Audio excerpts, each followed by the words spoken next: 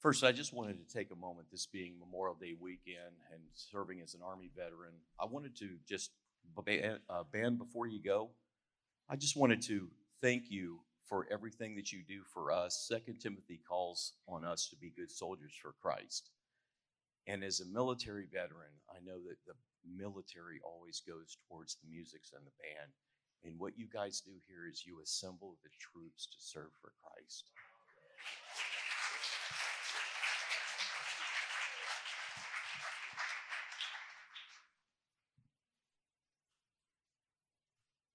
So I was reading the U.S. government website, U.S. Army website, and as you know, the 21 gun salute is the highest military honor that is bestowed on anybody who's served and fallen in the line of duty and in combat. And on the military website, U.S. government website, it says that the origin was originally a 7-gun salute, and that the 7 was chosen for its biblical significance. And this is on a military government website.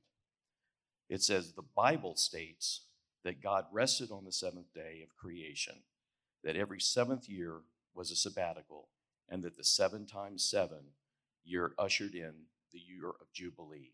That's on a military website, U.S. government website. And that when gunpowder was improved, it lasted longer. They turned it into 3 times 7. And as we know, 3 is Father, Son, and Holy Spirit. God works. When I lived in Arlington, I was always able to go over to Arlington Cemetery, and I remember entering the grounds, and the sign said, "You are entering hallowed ground." The most hallowed that we have is here in the nation's capital. As everybody knows, the blue star represents serving member in the military. This weekend, we remember the Gold Star families, the ones who have lost a loved one in service to our country. And as we reflect on this, it is about their service, their sacrifice, that we are able to do what we just did right now. Gather here in freedom, in faith, and yes, to share a hamburger in the backyard, flip a burger, because every veteran who gave their life would say, "I don't want that to stop." That's why we're here. And they also gave their lives so people can be citizens of the United States of America. I think on Veterans Day, it was your first Veterans Day as a citizen. Today is your first Memorial Day as a citizen. Sir, at this time, I'd like to ask you to come forward, please, and offer a prayer for the families, for our country, and for the fallen. At this time, I'd like to ask all military veterans to please rise and come to attention as he prays over our congregation. Thank you. Can I read a scripture? I didn't know he was going to do this, but that's okay because God is always ready. John 15, it's a famous verse. Thank you, Chuck. That is awesome. And you may say more, but there's a verse that's often read out on these days, but I'm going to read it again. It says, John 15, it says, "These things I have spoken to you, that my joy may remain in you, and that your joy may be full. This is my commandment, that you love one another as I have loved you. Greater love has no one than this, than to lay down one's life for his friends." You know, it shows us, firstly, that love is not a feeling. No soldier wakes up in the morning and says, "Today I feel like laying down my life." Never happened. So love is not just some feeling. Also shows me that soldiers can be pretty rough around the edges. And there are soldiers and military people who understand far more about love, about loyalty, and about honor than some well-behaved Christians will ever understand. Yeah, because that's what this tells me. That's what this tells me. So can we pray for those today? Father, we thank you that you, in your amazing grace, you understand what it's like to watch a son die. But Lord, we lift up those families today who have lost their sons and daughters, or their fathers, or their mothers or their children to something called liberty and freedom. And Father, we bring honor to those that they displayed the greatest love of all, which is to give my life for another. It comes from the center of God's heart. For God so loved the world, he gave his Son. So, Lord, we honor those. We pray for strength today for those families, and we pray that honor remains in this nation. That honor remains. Me, who can stand here with a different accent that was not born here, is freedom.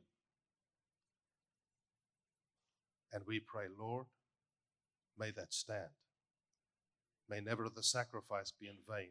May your purposes and plans remain and stand in this nation, because you sit enthroned and you have a plan. And we thank you for that in the name of Jesus Christ. Amen. Thank you, sir. Thank you.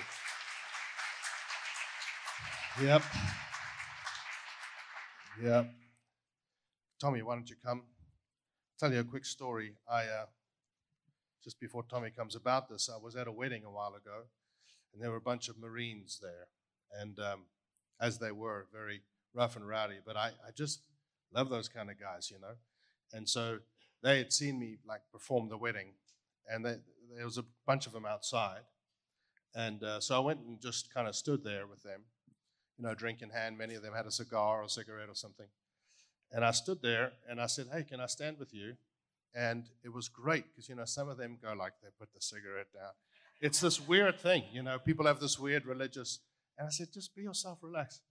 And so we're standing there and we're talking. And they speak to me just about, the one guy says, you know, that was cool. You said cool stuff, you know, about God and whatever. So we just got talking. And I asked him, I said, well, you know, if you guys ever have questions or whatever, but I started honoring them and thanking them. And one of them became emotional. Obviously, you know, he didn't do that. He fixed himself up. And they asked me, do you think that God still speaks to people today? And I'm like, oh, buddy, you set yourself up. And so I said, yes. And so he was, you know, he said, fine. Which one of us is the worst behaved? That's what he said to me. And I said, and I looked at them, and you know, saying, God, you know, it can be a joke or it can actually be a moment. So I said, oh, this guy here next to me. And they were all like, uh-huh. So I'm like, yeah. So I said, you know, and then I started to just, in a sense, give him a word of knowledge. I said, I see you've done this. I see this has happened. This has happened. And he's looking at me. He's like, yeah, I've done all those bleeping things. So I'm like, yeah. So I'm like, yeah, but God loves you. And I said, you know, you should probably have some money in a bank account so that for bail, you know. And it was like a joke. It was a joke. And he goes, I do. He said, I do. I really do. But we got to just hang out with these guys, and they were just so real. When the walls come down, there's a heart of absolute love and gold and brotherhood. It's just wonderful. And I think the church can learn a lot from that. I really do. Tommy, can I pray for you? Father, thank you for this man as he preaches from your word. And I thank you that it's not him, it's you, but it's not just you, it's also him. There's a partnership here, but it's your word. It's your word that is sharp and pierces. And we thank you in the name of Jesus. Amen. Amen. Thank you, brother. I trust that it's not me. You don't want much of that. In light of Memorial Day, I just want to let you know my great uncle. My aunt is here. It's her uncle. I never knew him because he was killed in action in World War II. He died when he was 18 or something like that. But his first name is my middle name. And growing up, you know, if your name isn't just exactly like your best friend's middle name, it's not cool. So mine wasn't cool. But then later when I learned about him and why I'd never met him, it was a lot more special, something to be proud of. So with that, good morning. Happy Memorial Day, everybody. Thank you, Chuck. I don't know where you went to go sit, but thank you for that. That was beautiful. And thank you for saying something too. Amazing.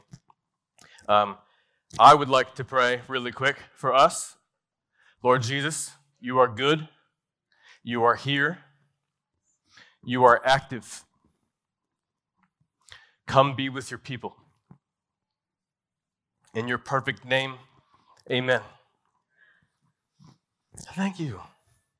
The cool thing, my identical twin brother, true story, was here this weekend. We recently got haircuts accidentally to look really identical.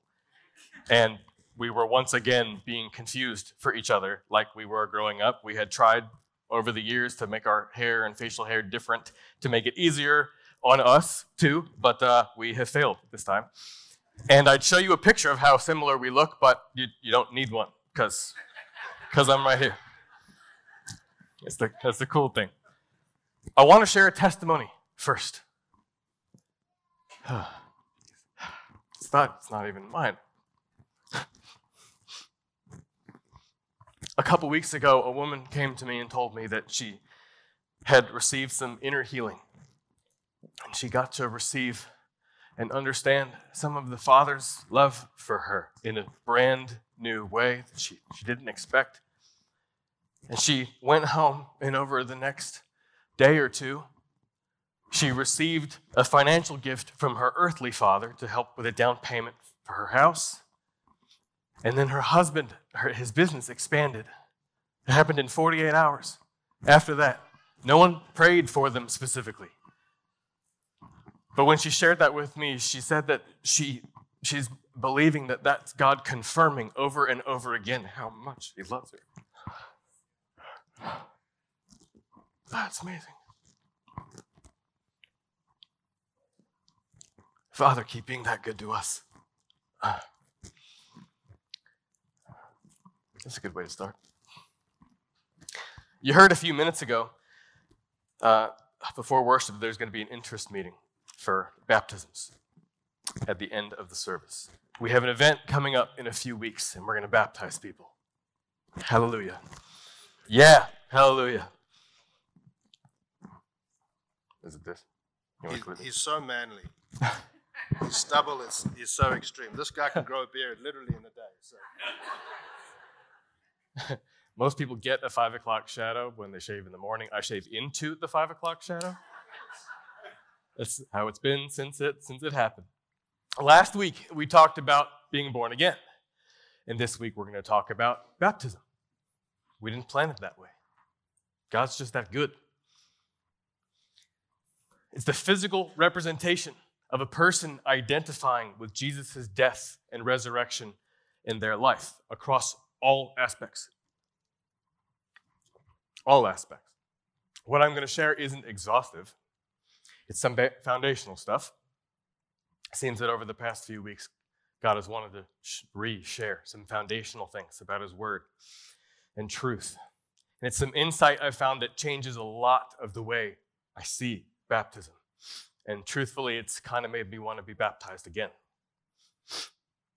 Turn in your Bibles with me to Matthew 28. We'll get there in a minute.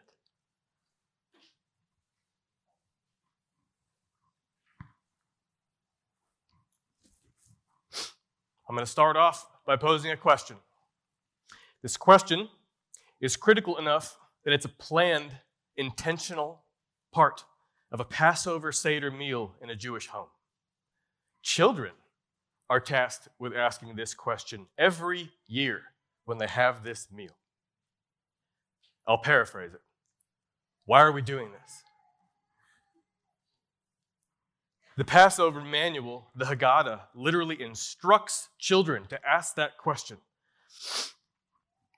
every year. And we can benefit from having the mindset of a child when it comes to understanding spiritual things. It's okay to ask, even if you're a grown-up. It's okay to ask, and we should ask that question about church things, in this case, baptism. When we do church things, just because it's what you do at church, we miss the life of God and the purpose that those things are designed to carry. The problem is that the life of God and the purpose is the whole reason for doing them. The whole reason. What Ken spoke about last week God becoming a reality to you. When the truth of God's love and purpose for living and doing anything is revealed to you by the Holy Spirit, you start wanting to do things that you didn't care about before. God's gracious, and even that when we do things without knowing a whole lot of the meaning, but because we see them in here, He can still bring the meaning to us. Amen. I gave my life to Jesus as a teenager because I was thinking about eternity after my life was over. But I wasn't planning on making a lot of changes before that point. But around the time I asked Jesus to come into my life, something did change in me. I wanted to do things that before that point had no meaning to me. I kind of wanted to read the Bible. Kind of. And I wanted to be baptized. It wasn't something I had to do because nobody was putting that requirement on me. But it was suddenly appealing. The Holy Spirit does that. He changes what's important to us. Sometimes it's little by little, and sometimes it's big and immediate, and you can't get around it, and you don't want to get around it, and you change everything to line up with that. It was something to do before God, not for Him as a task, but before Him, as a sign of affection and obedience. So I was baptized. My uncle was a pastor, and I was baptized alongside my brothers and my parents in our grandparents' pool. My sister was too young. She wouldn't have understood it. So she did it later. We were each other's witnesses. We did it as a family. We've been commissioned to do it. Oh. It's a nice picture. I like the picture up there. Just saying. We've been commissioned to do it by Jesus. Baptism is an essential part of the Great Commission. And that word, commission, isn't in the Bible, but we use that word. We call it that. So here's the definition so we know what we're working with. Its use as a noun is something we're familiar with. An instruction, a command, or duty given to a person or group of people. As a verb, though, it's to bring something newly produced into working condition. That's cool. We can think of baptism as a formality, but it's a part of God's process of building His church and preparing His bride. Now, Matthew 28, 18 through 20, excuse me. We'll read this together. And Jesus came and spoke to them, saying, "All authority has been given to me in heaven and on earth. Go, therefore, and make disciples of all the nations, baptizing them in the name of the Father and of the Son and of the Holy Spirit, teaching them to observe all things that I've commanded you. And lo, I am with you even to the end of the age." We could also call this authorized to baptize.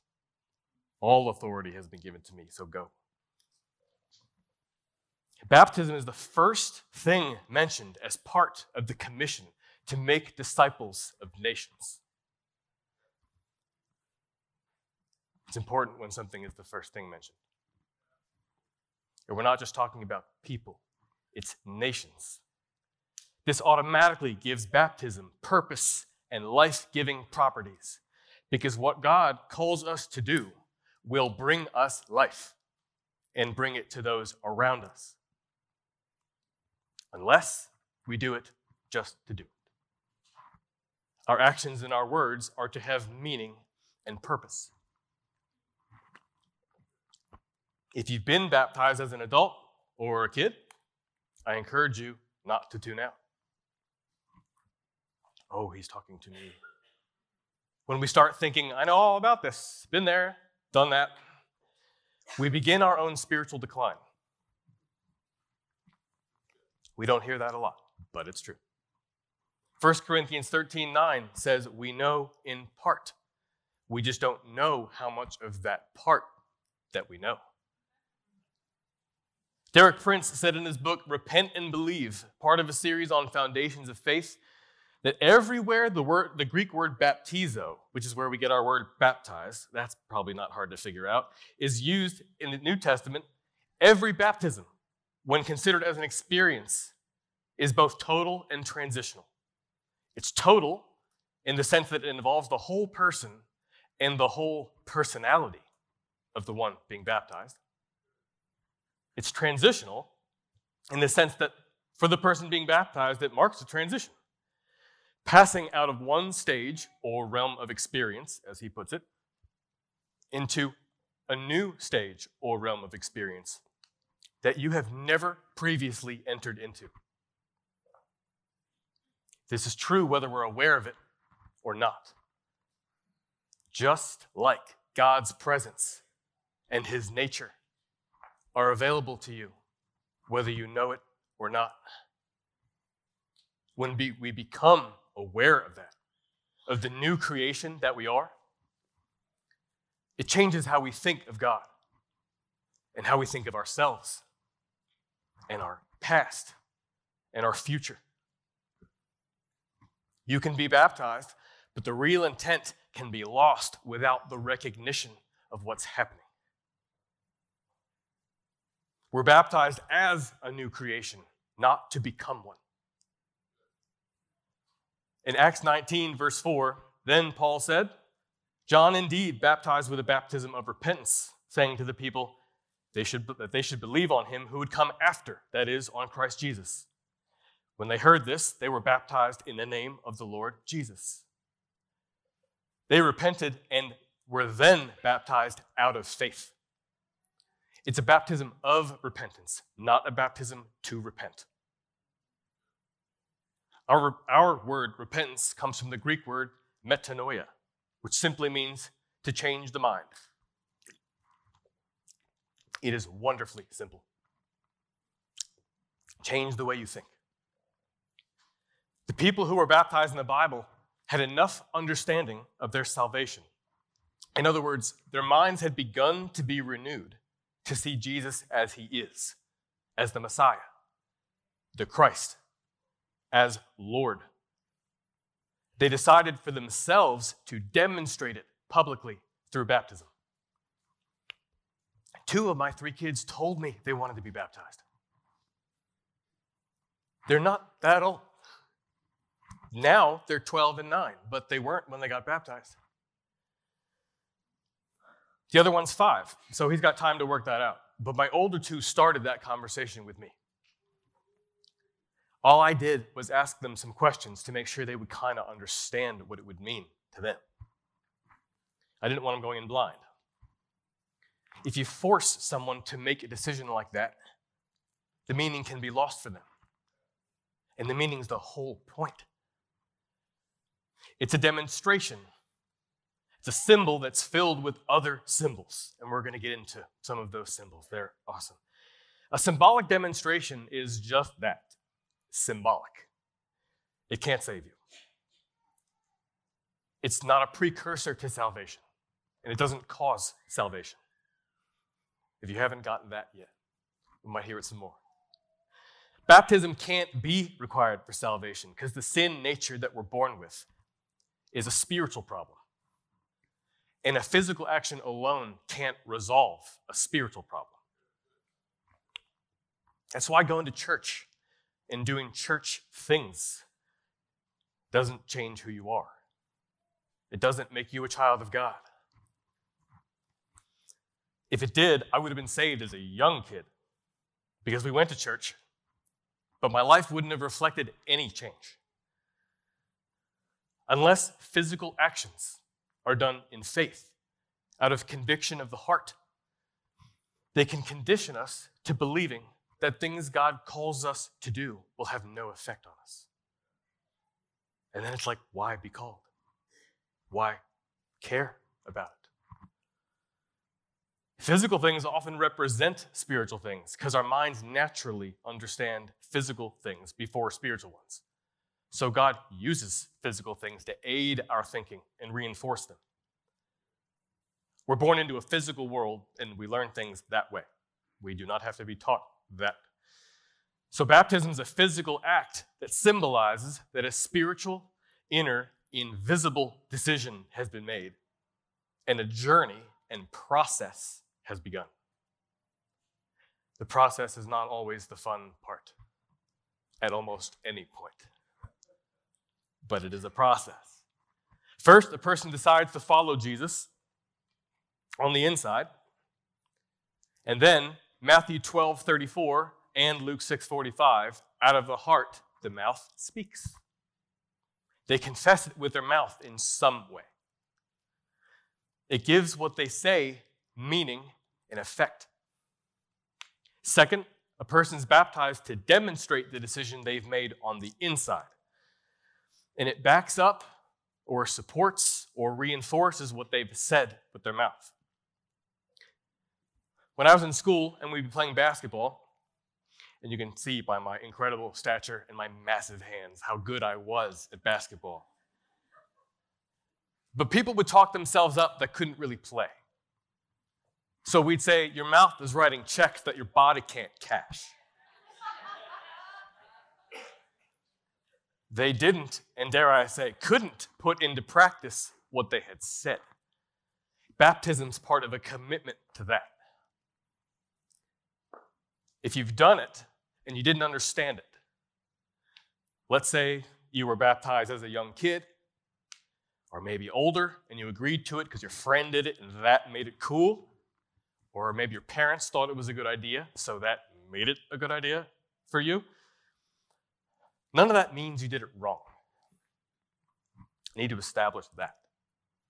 If it's simply done to be done, or when it's really someone else's decision, its effectiveness on your life can be lost. Baptism's intended to be done with meaning and purpose so that it can have an effect on us and those around us. The sooner this has meaning to us, the sooner we can align ourselves with the purpose of what he calls us to do. That takes us from obeying like robots and servants. What we hear, servant. Servant's a good word. It could bring you to obeying out of sonship and love for the Lord. I did appreciate being baptized from my own understanding of it at the time. But we can find in our walk with the Lord, in our time with him, that there's more to him. We get revelation. If you've been baptized, but you feel a conviction, like there wasn't much intent in it for you at that time, some people choose to do it again. We had someone get baptized at our last baptism event, baptized again, last time we did it. There's history to water baptism. Listen to this about immersion. Immersion's nothing new to the Jewish people. Its purpose has always been for cleansing, but not physical cleansing. Maimonides, a great Jewish sage, said, uncleanness is not of mud or filth which water can remove, but it's a matter of scriptural decree and dependent on the intention of the heart. This is a long time ago. Thus, rabbinical thought holds that there must be a special intent for being immersed, or there is no value in the immersion. I didn't say it. John the Baptist came out of the wilderness of Judea to preach a message of repentance to his people. He was to prepare them for the Messiah and the coming kingdom. Jewish people from Jerusalem and all of Judea came to him to be immersed in the Jordan River, where they publicly confessed their sins. These were Jewish people called by a Jewish prophet to do a perfectly and acceptable, necessary in Old Testament law, biblical thing. Immerse in a body of moving water to publicly express an inward reality. In this case, it was to express sorrow for sin. Remember what the rabbis said, there must be special intent or the immersion is useless. Followers of Jesus today don't receive baptism because there's something unique or powerful about the water. It's without a heart decision, without that intent of the heart, as described by the rabbis, that baptism is just a public show. But when people recognize that they're sinners and that the provision to satisfy a holy God has been met through the person of the Messiah, Jesus, they want to identify with his death and resurrection.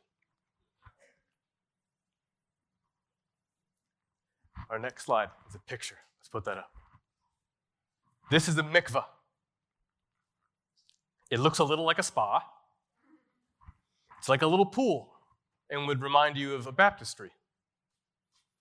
The word mikveh means collection or gathering because the water needs to come together naturally. So it's either from a spring or from rainwater that's been collected. This is so that the water can be living water. It's part of the conversion process to Judaism and its Old Testament law. When something is law, there's a necessary and precise way to follow it. We don't need to follow this as law because there's nothing for us to accomplish. Jesus has already done it. Ceremonies in Jewish culture so often point to what Jesus fulfilled. It's our privilege as believers in the Messiah to live in and celebrate their meaning and the fulfillment that Jesus provided. Listen to this about the mikveh. It'll sound like our transition from spiritually dead before salvation to spiritually alive at the moment of it. And it'll sound like the right thing so clearly, you can just change the word Jew to believer in Jesus. Immersion in the mikveh actualizes the transition between the convert's old identity and their new one as a Jew. This is in the case of proselytizing, a Gentile becoming a Jew. My father-in-law is Jewish by blood, and he was raised that way. My mother-in-law wasn't. So in order to marry him, she had to go through this process and become a Jew. There's a physical act that a person can perform in order to symbolize a radical change of heart, a total commitment.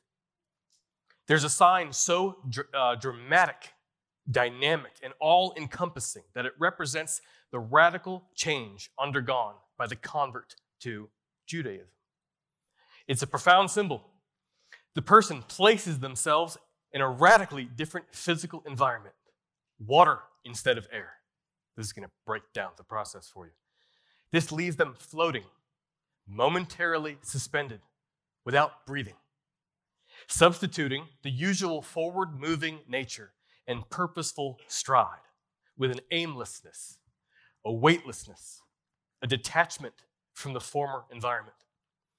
Individuality and passion and ego are all submerged in the metamorphosis from the present to a new existence. It's intense. No other symbolic act can so totally embrace a person as being submerged in water, which must touch and cover every lesion, every strand of hair, every birthmark. Spiritually, this is how God covers you with himself, with his son's righteousness.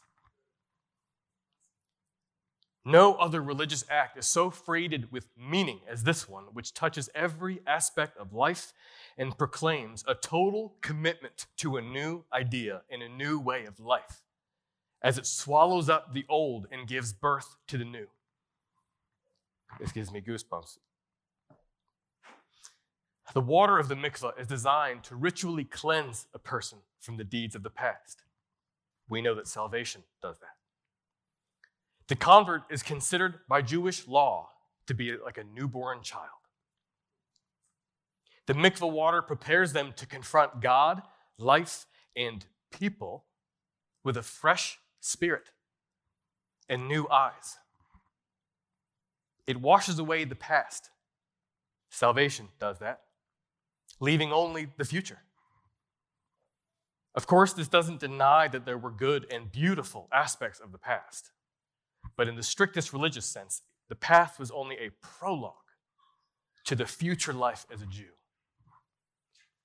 In a sense, it's nothing short of the spiritual drama of death and rebirth. Submerging into waters over their head, they enter into an environment in which they can't breathe and can't live longer than a few moments. It is the death of all that has gone before. Same as salvation. As they emerge from the waters into the clear air, they begin to breathe anew and live anew as a baby being born. This is a literal depiction of the amount of your life the Father intends to transform through the Holy Spirit with His very presence and His power. This is the plan from heaven when you decide to trust Him. When you decide. When it comes to the mikveh, by rule, every physically accessible point on your body is to be accessed by that water. No stone, in a sense, is to be left unturned. In the same way, no aspect of your life is meant to be untouched or uninfluenced by the Holy Spirit. Physical, mental, emotional, spiritual, all of it. Your job, your family, your wallet. This is the same physical thing that happens at Christian baptism. It's the same spiritual thing that happens at salvation.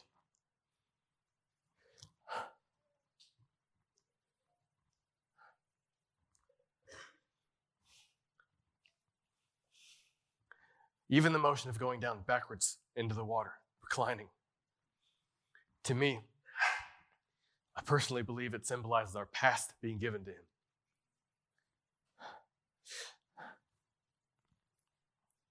And when you start going back up, you're still in the water. It's still touching you.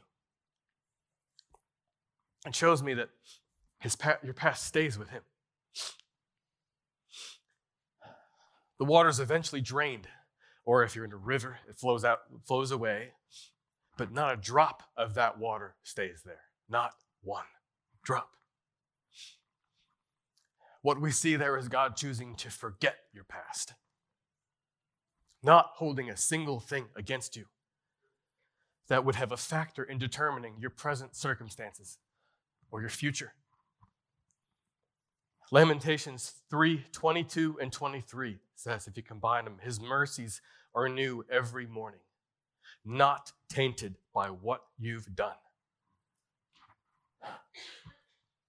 or who you've been or even what you've thought, because it's been washed away by Jesus' blood. We've been talking about purpose. Let's talk about urgency. People in the Bible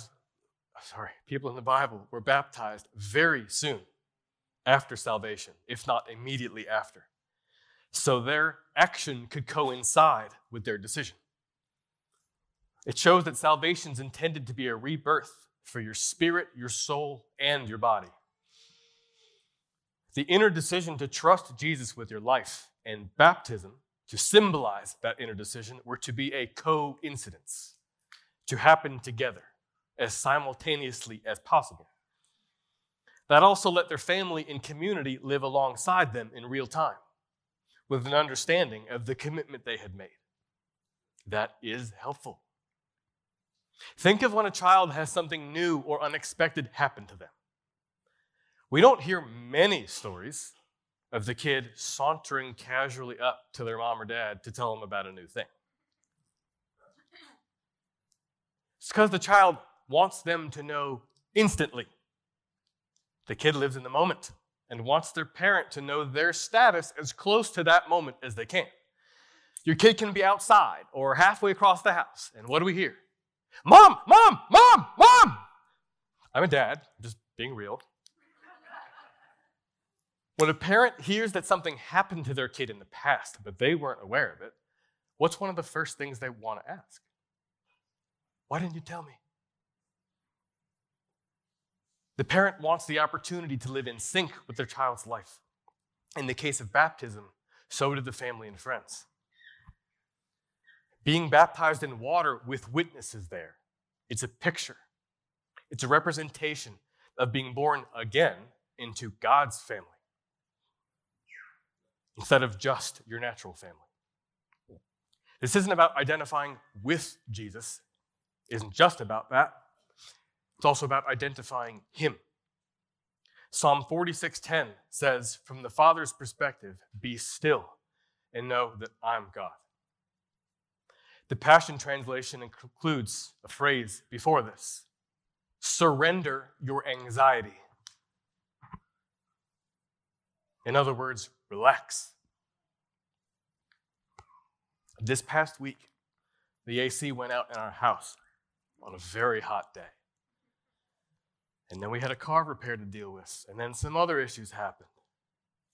I haven't been so good at relaxing. And I pulled my wife into how I was feeling. God has been calling me to relax, despite what the world has been showing me. And that water, even momentarily, everything's still. Since baptism is a symbol, what's symbolized there? His stillness, his relaxation, his security. Think about this. Being in that water is identifying with Christ's physical death. It's as if you died. And when you've died, nothing that bothered you previously can touch you anymore. The true emotionally confident state of Jesus Christ, the King, is there. No rushing, no worry, no panic, no doubt. That's his point of view about himself and you.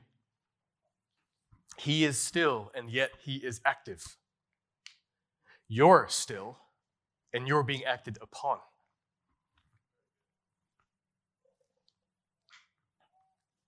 Why only for a moment during the process? The word baptizo is known historically to mean dip or submerge, but there's an ending to it, to take it back out again. So we can breathe. I believe it's because God knows that our life and our thinking works in moments because he designed us that way. I believe he's showing us 2 Corinthians 10:5, that we can take every thought captive to the obedience of Christ. Beholding his goodness and his security in those moments, above the demands of some of those thoughts. Because beholding him makes other things pale in comparison. We can take our thoughts captive and bring them under subjection of the peace and stillness of the King. I know that I make better decisions when I'm calm. My wife will agree. If I'm in a tense situation, I can make a decision, but the chances are it won't be my proudest one. The effects of that will take time to deal with. We have some baptism events on the calendar for the coming months, one at the end of June and one later on in the summer. There will be an interest meeting today, a few minutes after we end, and we're about to close, just a few more minutes. It'll be in the room at the front of the church. It'll be short. We'll go over practicals, like what we'll do, so you'll know what to expect. Even if only one person shows up, we're doing this. Don't base your decision on how someone else might feel about it. It's between you and the Lord. We'll have childcare for you too. If you don't know if you're saved, or if you know you're not, I encourage you to come forward and pray with someone. There will be people here to pray with you. I'm going to pray now, and when I'm done, they're going to play a song. And the song is written from the perspective of God to you. Just listen to it as you pray. Father, you are good. You have planned and provided for us and loved us perfectly. And your only plan is to keep doing that. Holy Spirit, bring revelation to your people. Bring stillness and peace and security to your people. We bless you